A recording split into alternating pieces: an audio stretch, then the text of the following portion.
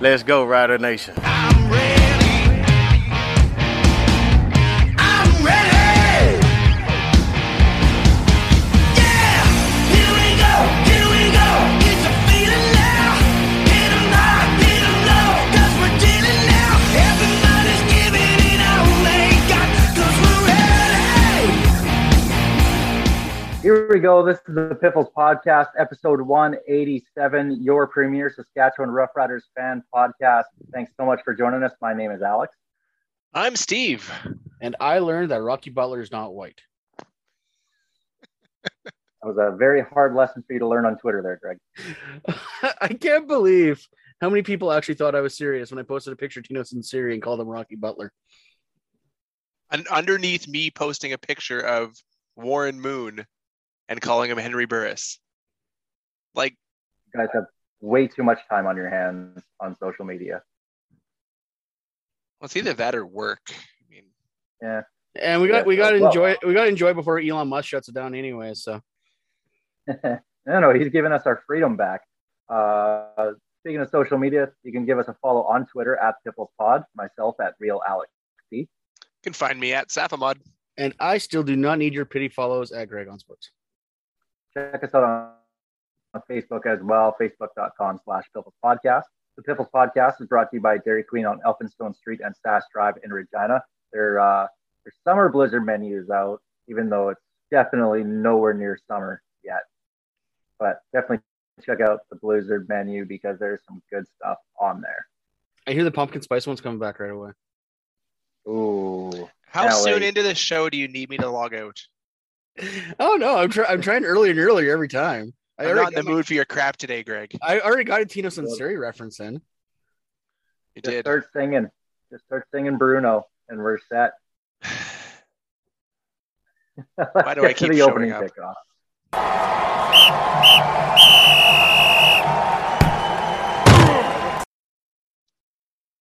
All right, the opening kickoff presented by Kathy Festian of Royal LePage Regina Realty. We got rule changes, gentlemen, and not 4 downs, which they still have not ruled out completely. They've never come out and said that we're not going to 4 downs, but that's, I guess, a discussion for next off season again. But let's get to these rule changes that were made here on Wednesday. The big one that we're going to notice the most, hash marks on the field moving 8 yards closer together. They used to be 17 yards apart. Now they're going to be 9 yards apart, 28 yards away from the sideline as opposed to 24 yards away.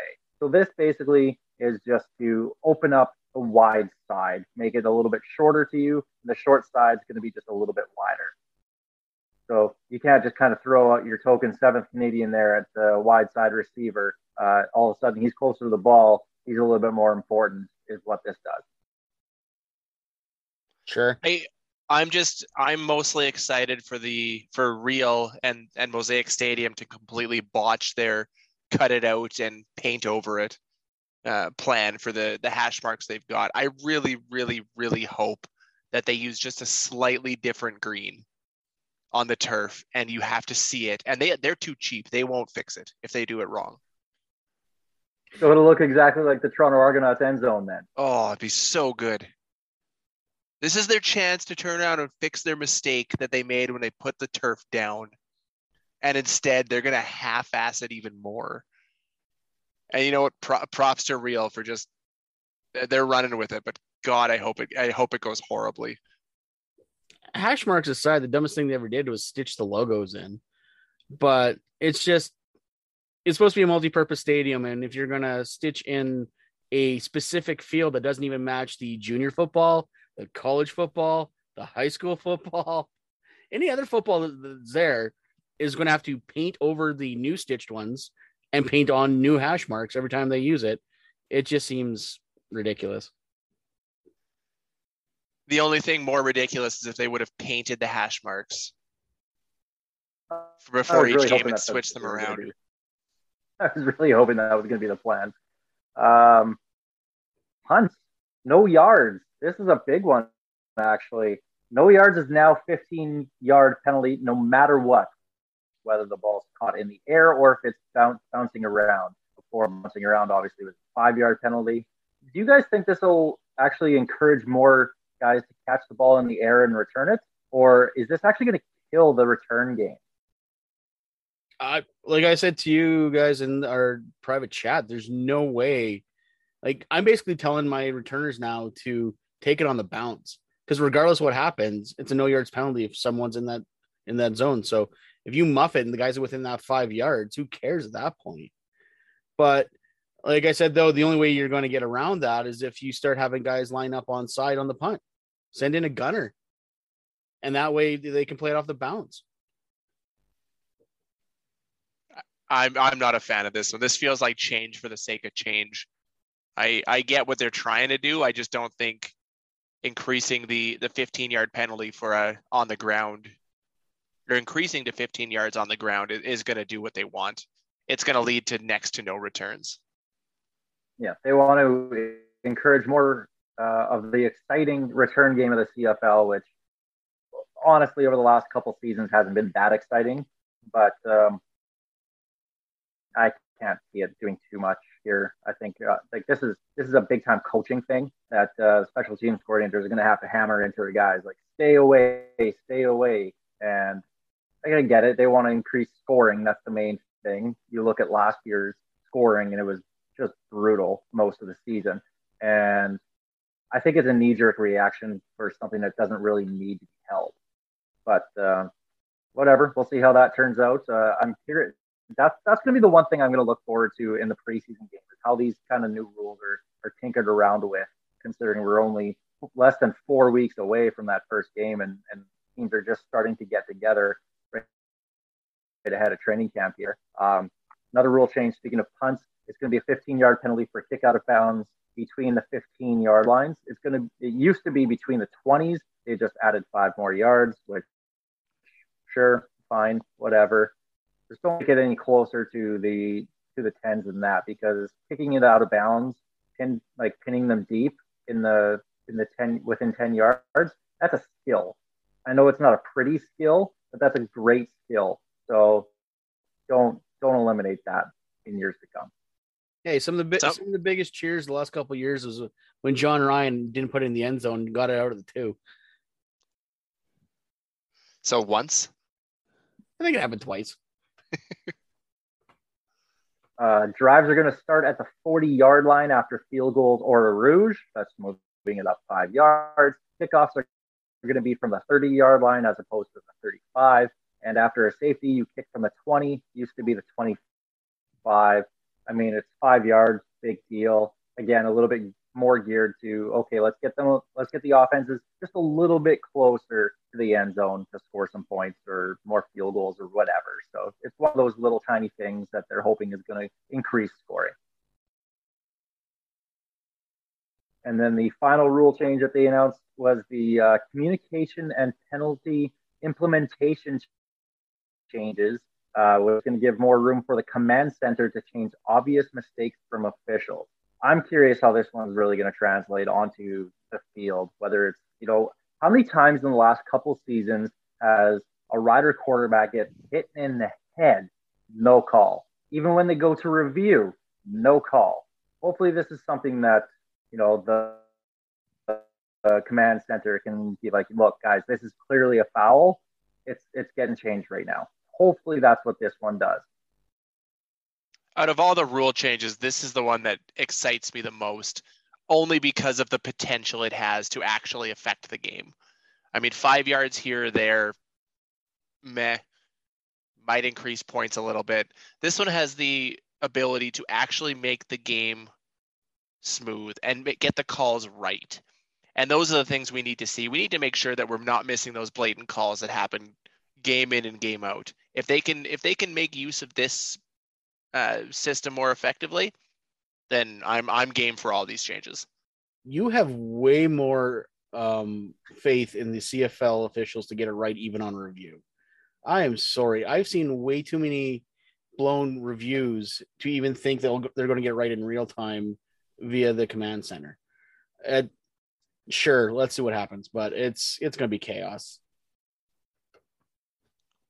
I might be the only one on this group who's actually been inside that command center when I did a visit at the CFL office a few years back. I'm not surprised they don't get a lot of calls right from that room. My bathroom is bigger than the room they use for command center reviews. Like it's not a large room at all. Your average kitchen would be bigger in a 2-bedroom home. Like it's a tiny space, but I'm the eternal optimist. I hope they always get them right, unless it favors us, then get it wrong. But all these rule changes geared towards offenses to score more points. We should bring on a defensive player sometime and get their take on this, because everything's geared towards the offense. You're taking away skill from the defense now on certain things. I like good defense. Like, I know the CFL is a scoring league, and that's what they want to get back to after, the last 5 years. Scoring's gone down and down and down each and every year. But there's something to be said about a defense that can totally shut you down as well, too. And that still needs to be celebrated on the field and by the league as well. So I know the casual fan loves the 38-35 shootout game that goes to overtime. And that's great. You can have great games like that, but you can have really good lower scoring games if the defenses are playing well. And it's big plays made by the defense. So hopefully we're not going to lose a lot of those big plays by the defense because of changes, but most of them are special teams ones anyway. So I'm not too terribly worried about that this season. We'll see what happens next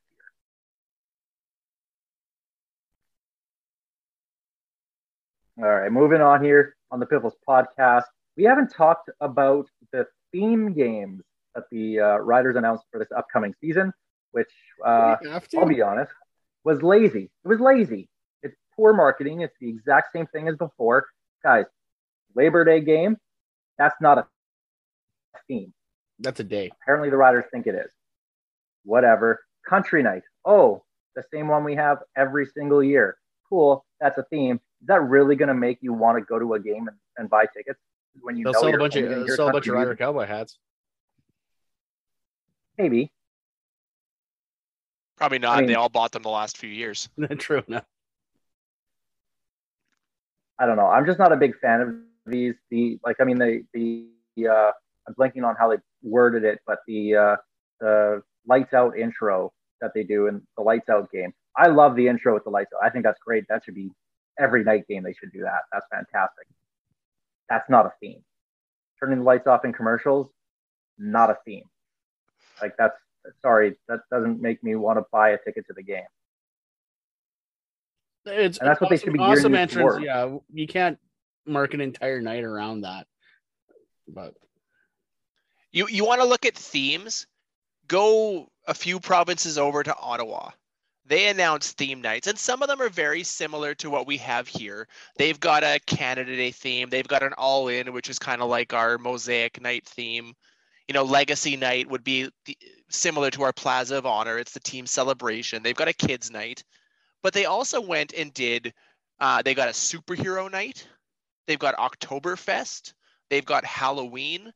Those are themes. When's Mardi Gras night? A decade ago. Wrong owner. 2 decades ago. But like those are actual themes that can get fans dressed up and having a good time. I can show up to superhero night. I mean, I show up to every game like it's superhero night, but other fans could join me in it. Oktoberfest. Okay, well, it's just an excuse to drink beer and drink beer. I mean, you can wear lederhosen if you want, but pretty sure most people are just going to drink beer. But like Halloween, the people that are going to wear the lederhosen aren't the people you want to be wearing the lederhosen. And Halloween's a great one. If the Riders had a game around Halloween and they actually did a Halloween night, I mean, people still dress up anyways. But make it a thing. Don't just expect people to do it. You want to call them theme nights, give them an actual goddamn theme, and stop lazy marketing. You said it best. Stop it. They've pretty much decided they've got their concert series, and then they're just going to slap a title on every game. So it's cool. So it's the same thing every year. And Jeff Moskaluke, I'm assuming, is theirs on country night. Oh yeah, easily. Yeah, Jojo Mason. I mean, nothing against them by any means because they're good talents, but spice it up a little. Don't go with the same ones over and over again. Like, it's just boring to me now. How many times do I need to see a 6-minute Jess Moskaluk set?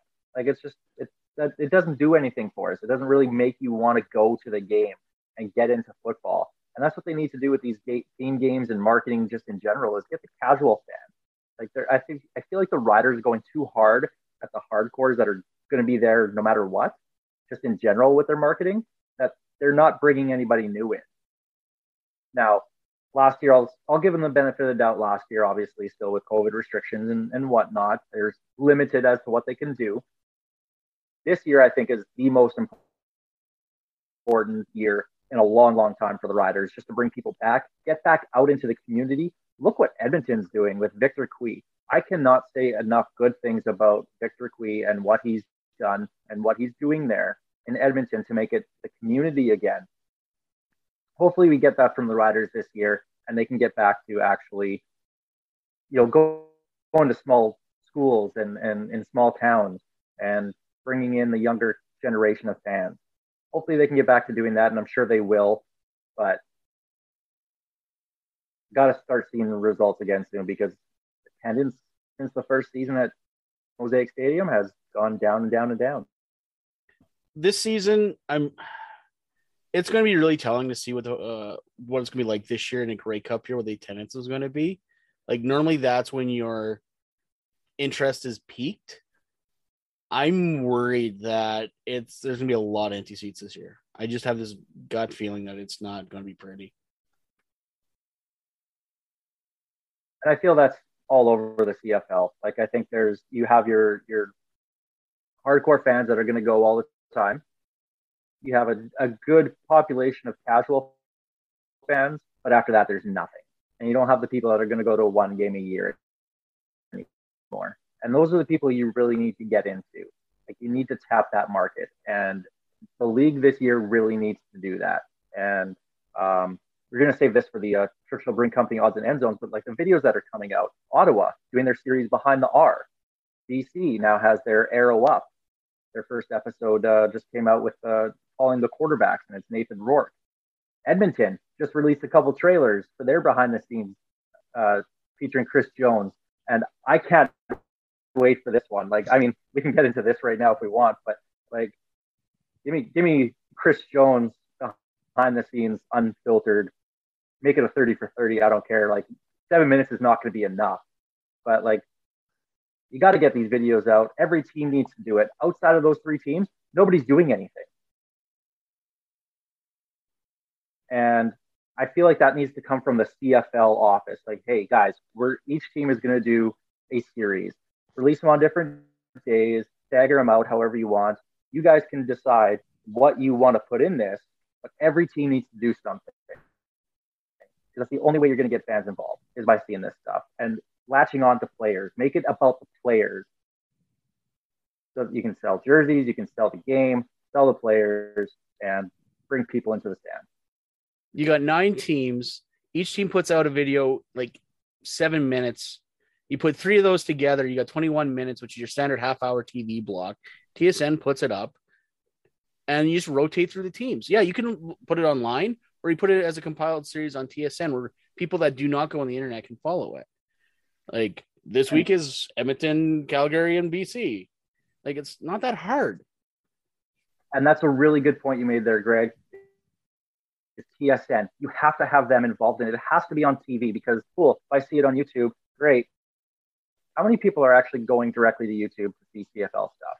Honestly, I don't know, because I'm not a big YouTuber, right? So, like, I'd be the wrong person to speak on that.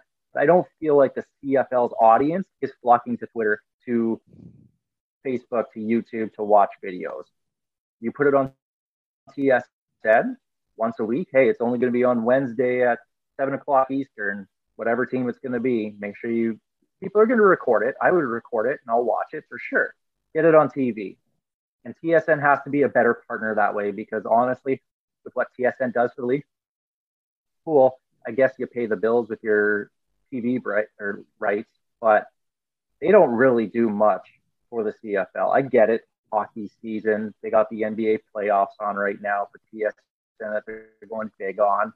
But the CFL is exclusively yours. You need to make that a big deal. And TSN doesn't. And If they don't want to do that, it's time you start looking elsewhere if you're the CFL. But the problem is there is nobody else that wants the CFL on TV because, well, Sportsnet, are they going to go after it? No, they don't care about the CFL at all. They're all in on the Blue Jays. That's their property. Outside of that, what do you have? And then CBC doesn't do sports anymore, so you're pretty limited pickings. All I know is I hope CBC does it, and we just get Devin Haru talking CFL football for every Blazer game. with the Orange Blazer. Can we bring back the Orange Blazers? Sign me up. There's the opening kickoff presented by Kathy Festian of Royal LePage Regina Realty. Let's get to the Churchill Brewing Company odds and end zones. We'll get to the draft. The CFL draft is next week. We'll talk about that in a little bit. We do have one piece of that was announced last week and then deleted on Twitter because of negative reaction, ? Maybe. Now, I personally have to be careful about this based on who I work for. We're talking about the new voice of the Riders, Michael Ball, Ballsy of the Wolf, now CKRM. I'm the producer of their direct competitor. So I am going to kind of stay out and say best of luck. ? We'll see how it goes. We'll see how it goes. And I know, Steve, you have to be kind of careful with this too based on who your employer is. So that kind of leaves Greg to be the voice of the Piffles podcast on this one. 1 second, I got to stretch because I'm doing all the heavy lifting right now. All right. Well, we'll let you take it away.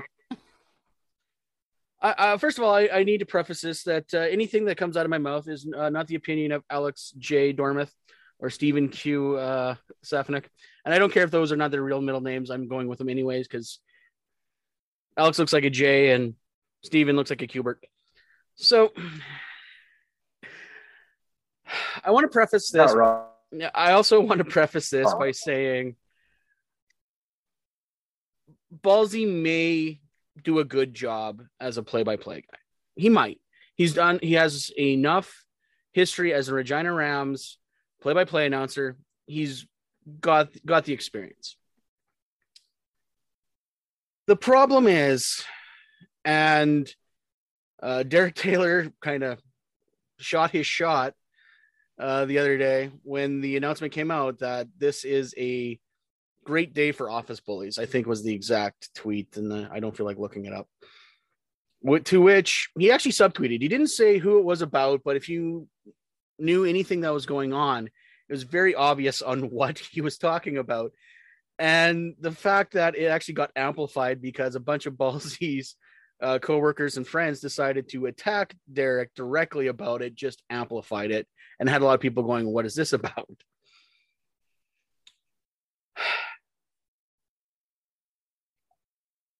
I have problems with them rewarding Ballsy for what is being rumored as bad behavior.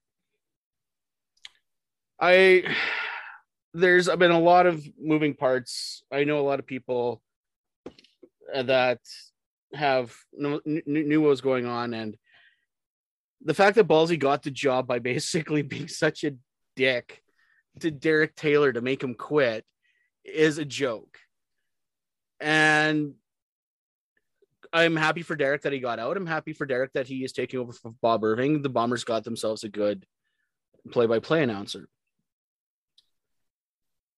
And like I said, Ballsy might be good, but Ballsy has obviously the way he got the job and his extracurriculars on social media that, holy crap, how that none of that stuff disqualified him, I don't know.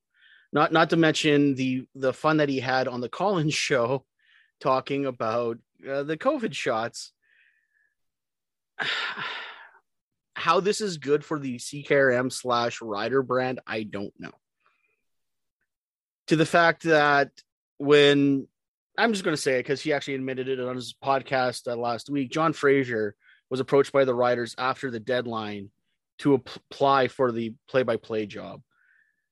John Fraser, who on Twitter, also he used to be the former voice of the Saskatchewan Rush, great play-by-play guy, has done play-by-play for the Saskatoon Hilltops.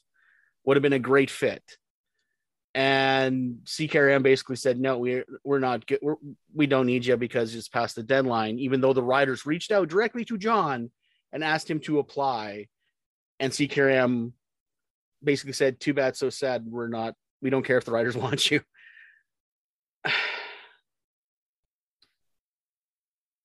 I don't think this is going to end well. If I understand that Twitter's an echo chamber, rider fans, also not a lot of fans on that forum to this. So who knows? Maybe attendance will actually go up because no one will want to listen to it on the radio. I have troubles with this. I don't know how this is going to go.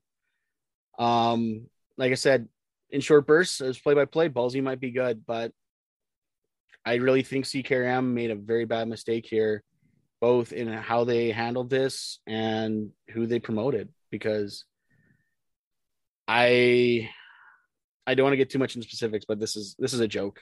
I hate every minute of it, and I thank God I got season tickets, or I'll be watching on TSN. I do have two quick comments on this. One is that we need to clarify that this is a CKRM decision. Even though he is the voice of the riders, this was not a riders hire. So yes. Make of that what you will.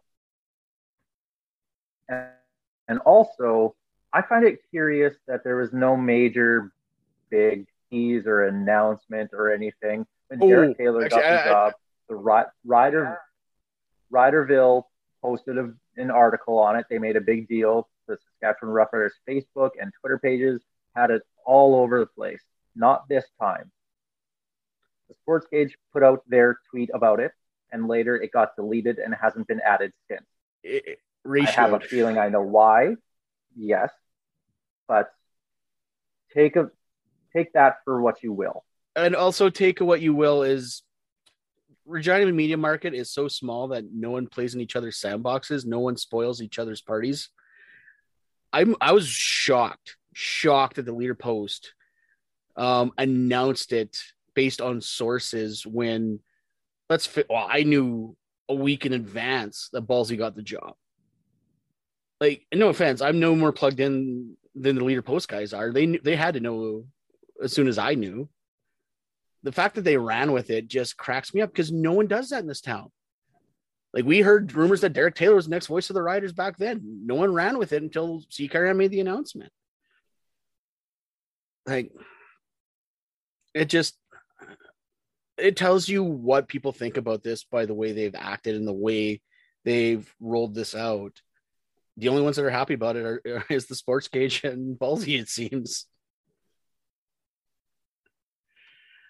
Like you said, the same guy signs my paycheck as signs Ballsy's paycheck. So I'm gonna respectfully bow out of this conversation. But I'm with Greg in that I don't know that this was the right choice. I just don't see. I don't know. It seems odd that arguably the biggest radio job in the CFL didn't get a lot of big names. Like, there was no rumors of anybody big. It was just silence, Ballsy. Like, it seems to me that they had their mind made up from the start. I feel that this gig itself, just in general, regardless of what station it's on, isn't as big a deal as it used to be. It's not as glamorous as people think it is in terms of one of the most sought after gigs in Canada. It's not. And I think that this whole process showed that. Because if so, you'd have maybe a guy who's unemployed like Rod Black. Whether Rider fans love him or hate him, generally speaking, Rider fans hate Rod Black, but the man is very talented and can do a great job in that role and knows the league inside and out and has contacts. And if you're not getting guys like that who are currently not really doing anything other than some gambling stuff, that's kind of telling to me. And that's the thing on the Riders. That's just the brand is it's not as big as it used to be. It's not as big as they think it is. So I'm curious to see how that all plays out, just in general, in terms of marketing overall anyway, not just talking about specifically the voice of the Riders or the sports cage or ballsy or whatever. The overall brand of the Riders, I think, has taken a hit over the last few years, and this reflects that to me. It also did not look good when Derek Taylor packed up and went to the Bombers, and the media world is small. These guys talk like anyone they wanted, or anyone who wanted to apply probably jumped into Derek's DMs or had him on speed dial, going, "Hey, what's going on? Why'd you leave?" You don't leave a flagship job to take another one at a different team unless there's something going on. And like and actually Derek early in the situations, anyone who wants to know anything about the Riders play-by-play, give me a call. Like it's communications is a small business. It's a big business, but it's a small world in that business, and people get paid to talk, and that's what people do. They talk. It's just, yeah, like I said, Ballsy might be good. Like from the few things in the Rams, he knows how to call a game. I just when you look at what the actual gig itself is, he's very qualified for it. He's done the play-by-play stuff before for the Rams. He's hosted shows and obviously currently hosting the Sports Cage as well before this announcement. So in terms of that itself, he is qualified. Like you said, it's some of the extracurriculars that would disqualify most it, people. I guess. If his name was not Michael Ball and he already worked for Harvard, I think it would disqualify most people. But all right, well, let's get to some on-field stuff here. The CFL draft coming up on Tuesday at 6 p.m. May the 3rd? Oh, right before Star Wars Day, Nerd Day. Steve, I know it's a big day for you. Right? Like May the 4th. It's like Christmas. It's your pumpkin spice day. So the Riders have the 7th overall pick in the first round of that. Without getting into specific names, because I'll be honest, I don't really follow enough university sports to really know a lot of these guys. So that's just something I'm just ignorant on. I just don't know enough about it to say, oh, they need to take this person or this person. When the Riders are drafting this year, based on what they have for Canadian talent, do you guys think the Riders should be drafting for positional need or drafting best player available? They're going to draft best player available. They're going to draft a U of S Husky first. That's the way it goes. It's a U of S Husky first. It doesn't matter what position they play. It's going to be a U of S Husky. Or a Husky for Steve. So, sorry, Steve. Husky. For how the team is right now, for how their roster is filled out, they have enough quality Canadian talent that the Riders need to be smart and take the best player available. They need a couple of O-linemen because you always need Canadian O-linemen, but you can get those throughout the draft. Now, the top-ranked O-lineman is Noah Zur out of the U of S, the Huskies. If he's still there at 7, I think there's zero doubt the Riders pass on him. Like, they're not going to pass on him. They're taking him 100%. But if he goes before then, I don't see them going after a guy like on the defensive line, Nathan Cherry out of the U of S. I feel like they could probably get him in the second round, maybe from the rankings that I've seen. He still might be there. Now, this is if Noah Zur goes earlier on to somebody else, 4th, 5th, 6th pick, we'll say. I think the Riders need to go at receiver for that first round pick because Lennius is gone. Terrell Jenna retired. So you have a couple depth guys that you just drafted over the last couple of years gone already. So outside of Kean Schaefer-Baker, Jake Hardy, I like the guy. I really do. Good on him for getting back on the field last year.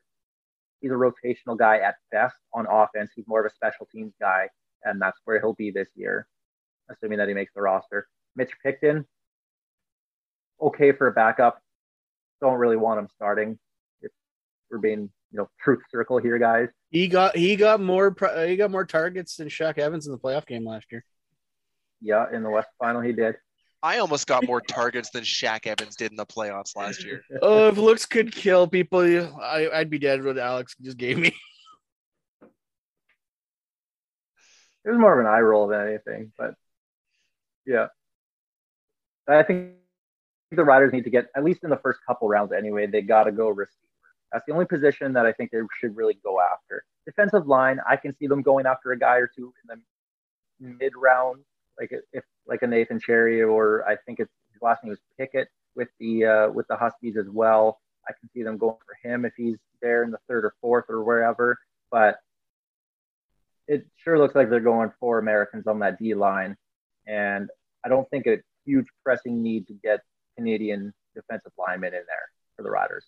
I think this is a very balanced team in terms of the Riders' Canadian depth, and the offensive line I think will be fine this year. They got their tackles sorted out now that there's no injuries there. You have the inside three who we know it's going to be Evan Johnson, Dan Clark, and Logan Furland. You have Matlin Riley coming up as well too, who was drafted. Logan Bandy. Logan Bandy as well. Yeah, UFC product from last year, drafted. They're solid there, but you can never have enough guys there. So if you can get another younger guy in there that can push maybe your sixth man out, Josiah St. John, and be done with that project. Hey, and don't forget that Simba. A younger guy. We got Simba too, man. Yep, the Lion King. That's right. That dude's huge. What is he? 6'8", 320 or something like that. He's a big dude. So I'm interested to see how this team kind of shapes up in training camp here. Now that we actually have a training camp, I think that hurt all teams last year. Now that we're back to a full normal schedule with a training camp leading into preseason and having preseason games, this season's going to look a lot different than last season. So I'm really looking forward to that. Get your bikes ready, Saskatoon. I'll be asking. It's almost time for my annual rant. Yeah, we're getting there. Oh, we've missed that rant. It's going to feel like a real CFL season if we actually get that bad boy out for another year. It's been 3 years. Yeah, I think maybe on the pre-training camp edition that we have coming up in a couple weeks, we'll get to relive that beauty rant of mine. And final thing we'll talk about this week here was there's a lot of talk about it, and this kind of circles back to the rule changes. It wasn't something that was implemented this year. I thought it was way too early for them to do anyway. Might be something more for next year. The whole idea of the naturalized Canadian and rewarding American players by giving them Canadian status. Greg, I can see, is not a fan of this whatsoever. The CFL, whenever they can, to lie to themselves and make an American a Canadian, Alex Singleton, they'll do it. If there's any kind of tie to Canada that this guy had, he crossed the border once, went to Niagara Falls on vacation, Canadian. That's what the CFL does. And it's kind of a joke, but whatever. Ben Cahoon, really? Come on. This guy didn't step foot in Canada until pros. I haven't seen so many fake Canadians since Elix Skipper and Hacksaw Jim Duggan in WCW. That reference is for like 10 people. USA. I'd love me Hacksaw Jim Duggan. This is ridiculous. Don't get me wrong. I understand this, the veteran players, American veteran players' complaints that the younger Canadian guys are getting more of a shake than American players because of the ratio. I get it. I do. But offering them basically fake citizenship because they spent so many years with the team is a joke. I'm sorry. It doesn't matter. And then they complain that the young Americans beat them out. I'm like, yeah, that's football. Sorry, that's football. There's a reason why the average is less than 3 years of service in any professional league, football league, is because there's always new players coming up.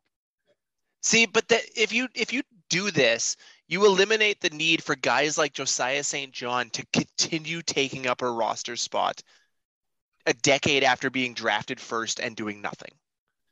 I'm in favor of this. I used to be the biggest supporter of the Canadian ratio. I think it's great. You get Canadian guys jobs. That's fantastic. But I'm now at the stage where I want to see the best guys on the field.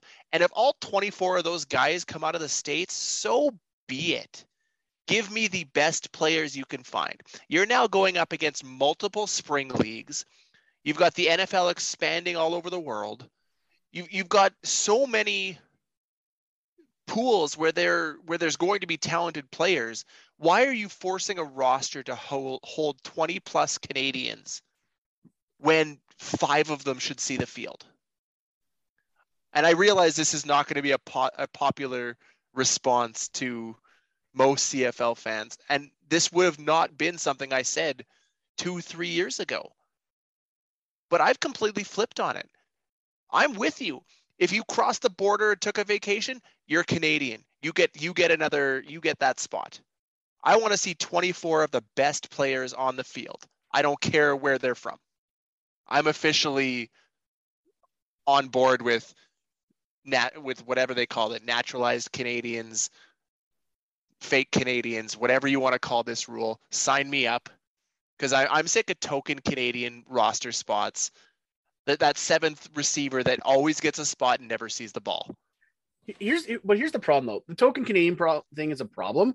That's because teams aren't creative where they put their Canadians.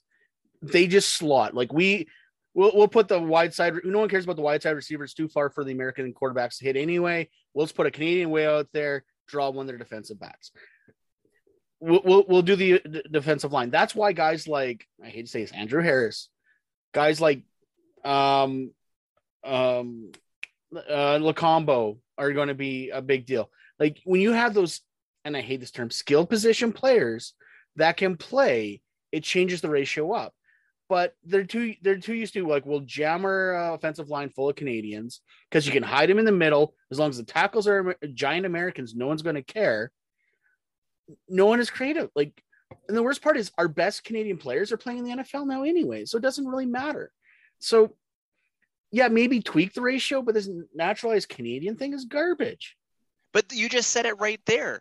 The fact that they have to go around and hide Canadians on the roster. You don't have to. They choose to because it's lazy. But, it's simple. Well, they choose to because they can't find enough to fill the positions to begin with.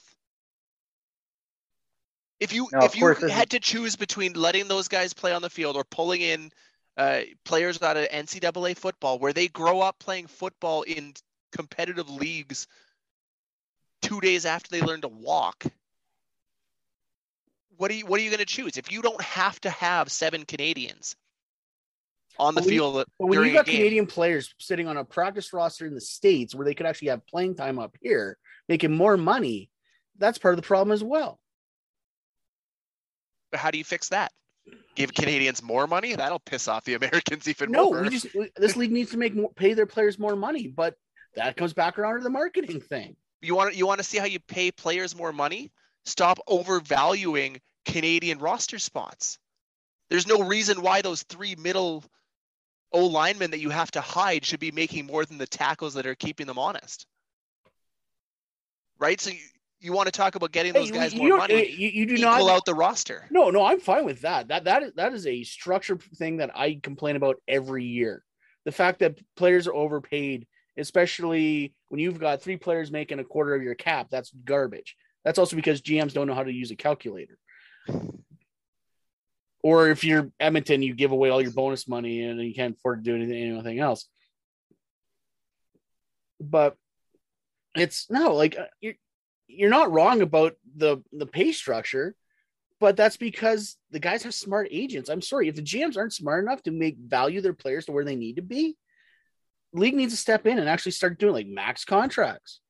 But because those spots are forced, they inherently become more valuable. If you have a guy like Andrew Harris, who is a Canadian in one of those skill positions outside of your typical spots, he's infinitely more valuable there than a guy equal to his talent. Why? Because he's Canadian. So as long as the ratio is there, as long as you have that there, you're never going to be able to fix that problem. Who's more valuable? Who's more valuable, Schaefer Baker or Shaq Evans right now? Keon Schaefer Baker. Because production or because he's Canadian? because of production. But and in that instance, sure, you can cherry pick your spot. Now find me every offensive line in the league. Where's your money there? At the tackles, where in the NFL it's the tackles that are making the most money for very good reason. Yet here it's going to the 3 Canadians on the middle. Why? Because they're Canadian. There is no other reason. Because they need to fill those spots, and those guys are automatically more valuable if they have even close to the amount of skill as the American who might replace them. I'd rather see the best guy on the field. And I don't deny you're wrong on that. I don't. I would like to see the best player in the field, but I'm not a live or die by the ratio guy by any means. And maybe I'm a little close to it now, especially that I watch a lot of junior football and there's a lot of really great players there. But I don't know. Like there is a compromise somewhere. But at the end of the day, the CFL guys don't know how to run a cap properly half the time. But the naturalized Canadian thing, But that's the closest you'll get to taking those American guys and valuing them closer to their Canadian counterpart. Okay, but here's the problem, Steve. There's still tons of young Americans that are coming up. Those veteran spots are garbage anyway. But they aren't because of the ratio, because they're Canadian. They're now Canadian, right? Well, but you can't make them all Canadian. No, but you get 3. It's going to be it's going to be a glorified franchise tag. Yeah, is essentially what it is. It's the CFL version of a franchise tag. The biggest problem we have right now is, and we can both agree on that from a financial standpoint, is that a Canadian and an American of equal talent are not paid even close to the same. No, right? Like we agree with that. So at least this rule gives 3 players on the roster the opportunity to even out that money. And when you start to do this, those Canadian value contracts will drop down and meet the Americans alongside them. You're going to see a little bit of a balance. It's not going to be enough yet, but it's a start. It's going to start balancing out those contracts to the point where you might see some equality. But look at what a team like Winnipeg did, and I can't believe I'm using them as a good example. Most of their money is on their American players. Their top American players are getting paid like they should. So their Canadians, because they got rid of Andrew Harris, are back in the middle of the pack. Like, and that includes their running backs and Nick Dembski. And that comes down to good draft. It is possible. It's just, like I said, GMs are lazy. Coaches are lazy. They've got their spots, and that's where they put them. Winnipeg had 3 solid Canadian running backs last year. I thought they would keep one of them. They kept 2 of them and sent the old guy packing. And they've got a third on the roster who hasn't played yet in Borsa. Now, of course, this is all geared towards even players longer. And that's the big problem with the fans always say, especially casual fans, I have no idea who's on this team because there's so much player turnover because obviously football careers are short. Players jump around from team to team in the CFL because they can make an extra $15K somewhere else. And in the NFL, an extra $500,000 doesn't necessarily mean a whole lot to some of these guys that are making $40 million a year. But in the CFL, an extra $15K, that's a big deal. So you got to find a way to entice guys to stay together. And it goes again to this whole marketing talk with the CFL where you want to build your brand. People didn't care that Weston Dressler was American. Half the fans thought he was Canadian. So he was a 5'7" white guy. That's why they thought he was players. But you got to keep these players in one place for a while. But it was a good comment that Zach Claros made after the Grey Cup was it makes no sense whatsoever for me as a player, and I'm not saying to other players don't sign longer term deals. It makes no sense for me to sign anything more than a 1-year deal, even if I do plan on being there longer, because you give the team all the control and there's nothing guaranteed. If there was guaranteed contracts in the CFL, it's absolutely worth it to sign long-year contracts. because the team still has to pay you out for it, and they still have if they decide to cut you. So Jack LaRosa is right. It makes no sense whatsoever to want to stay with a team and give them long-term commitment, and that's a problem.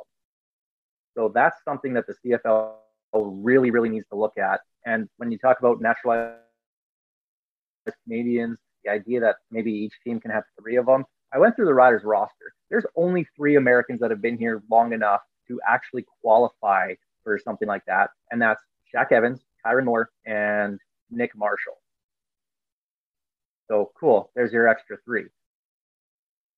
But everything else, there hasn't been Americans that have been here long enough on the Riders to classify as one of these naturalized Canadians. And I don't think it should be, oh, you spent 4 years in the league. No, it should be 4 years with a team. If you want to jump around every single year, cool, great, go for it. Get the money that way. I'm all for it. By all means, like I personally don't get attached to players because I understand it's a business for them too. They have to get their money, especially when the average career is only 3 to 4 years. So I'll never fault the guy for going somewhere else for money, ever. But casual fans, they want to know who, outside of the starting quarterback, do you think casual fans really know more than 2 players on any team right now? Probably not. And that's a problem. That's what the league needs to get towards. So whether you agree with this naturalized Canadians or not, the league needs to find a way to make something work where guys want to stick around long term.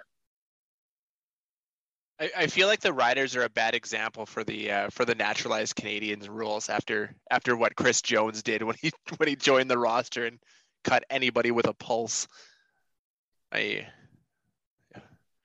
There's got to be a balance somewhere. I'm with you there. And that's why I'm glad they didn't implement that this year with the rule changes. I feel like it would have been way too much, too fast.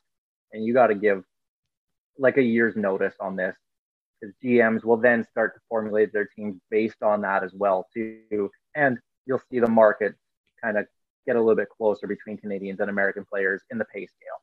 Well, there's also a lot to go with it, like contract status. What happens if you trade one of those naturalized Canadians? Can you trade one of those naturalized Canadians? Like, there's going to be a lot of, and at that point, what is that guy's value to the other team? Does he carry over that status for that season or not? There's a lot of moving parts with this idea, but I don't know. Like I said, I'm not a fan of it. There's got to be a better way. This is not the way to me. I haven't seen a rant that heated, Greg, since you and Alex talked Greek food. Oh, there's going to be another one coming. Goody rings. Whoa. Who's against goody rings? Alex. Whoa. To be fair, I'm generally against all store-bought cookies. That's fair. 95% of them suck. Absolutely suck. Maybe I'm privileged because my wife is an incredibly talented cookie baker, and those are the cookies I'm now accustomed to. But generally speaking, store-bought cookies suck. And goody rings. There's another one this week. I said some cabbie's going to hear about this someday, and I can't remember what it is. We'll have to look back on that. We'll have more rants. Yeah. We need another CFL week so we can rant out. The CFL does need another CFL week. That was that was a good way. That was a good way to get players out there amongst fans, and it was good for like podcasts like ours where we could get a bunch of interviews that we just can't get any other time. Like it was a media blitz. Riders. Even if it is localized, yeah. Even if it's localized in a market, at least that brings some buzz. Yeah, and after it was in Winnipeg, because it was here first, and then it was in Winnipeg, they were rumored to go to Ottawa, and that never happened. And then because of the here's a shock, because the CFL and the CFLPA didn't have a collective agreement until the week of training camp. That never happens. Which is going to be the case again this year.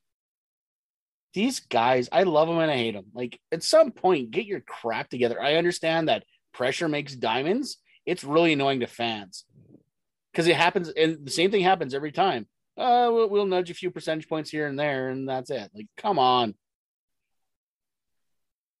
The money hasn't gotten any better. Try to figure it out.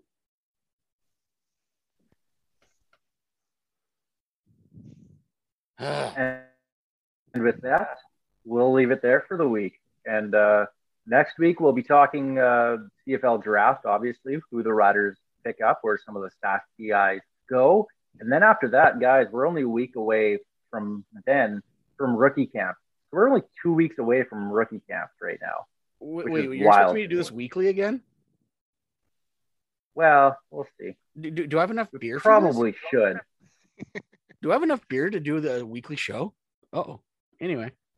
I don't know why you guys keep putting me in charge of handing out the beer. I got enough beer for me. I don't know about you guys. We'll talk. That's the Piffles Podcast. Of course, Piffles Podcast is brought to you by our great friends at Dairy Queen on Elphinstone Street and Stas Drive in Regina. Special thanks as well to Kathy Festian of Royal LePage Regina Realty and Churchill Brewing Company for their support making this show possible. Piffles Podcast is a proud member of the CFPN, Canadian Football Podcast Network, and a part of the Saskatchewan Podcast Network. My favorite part of the show, when I no longer have to see you guys anymore, but it's also when Steve gives me the old two-finger salute. But Greg sings, along with Tyler Gilbert, goes behind your mind. Ballsy sucks. Ballsy sucks. Behind your mind.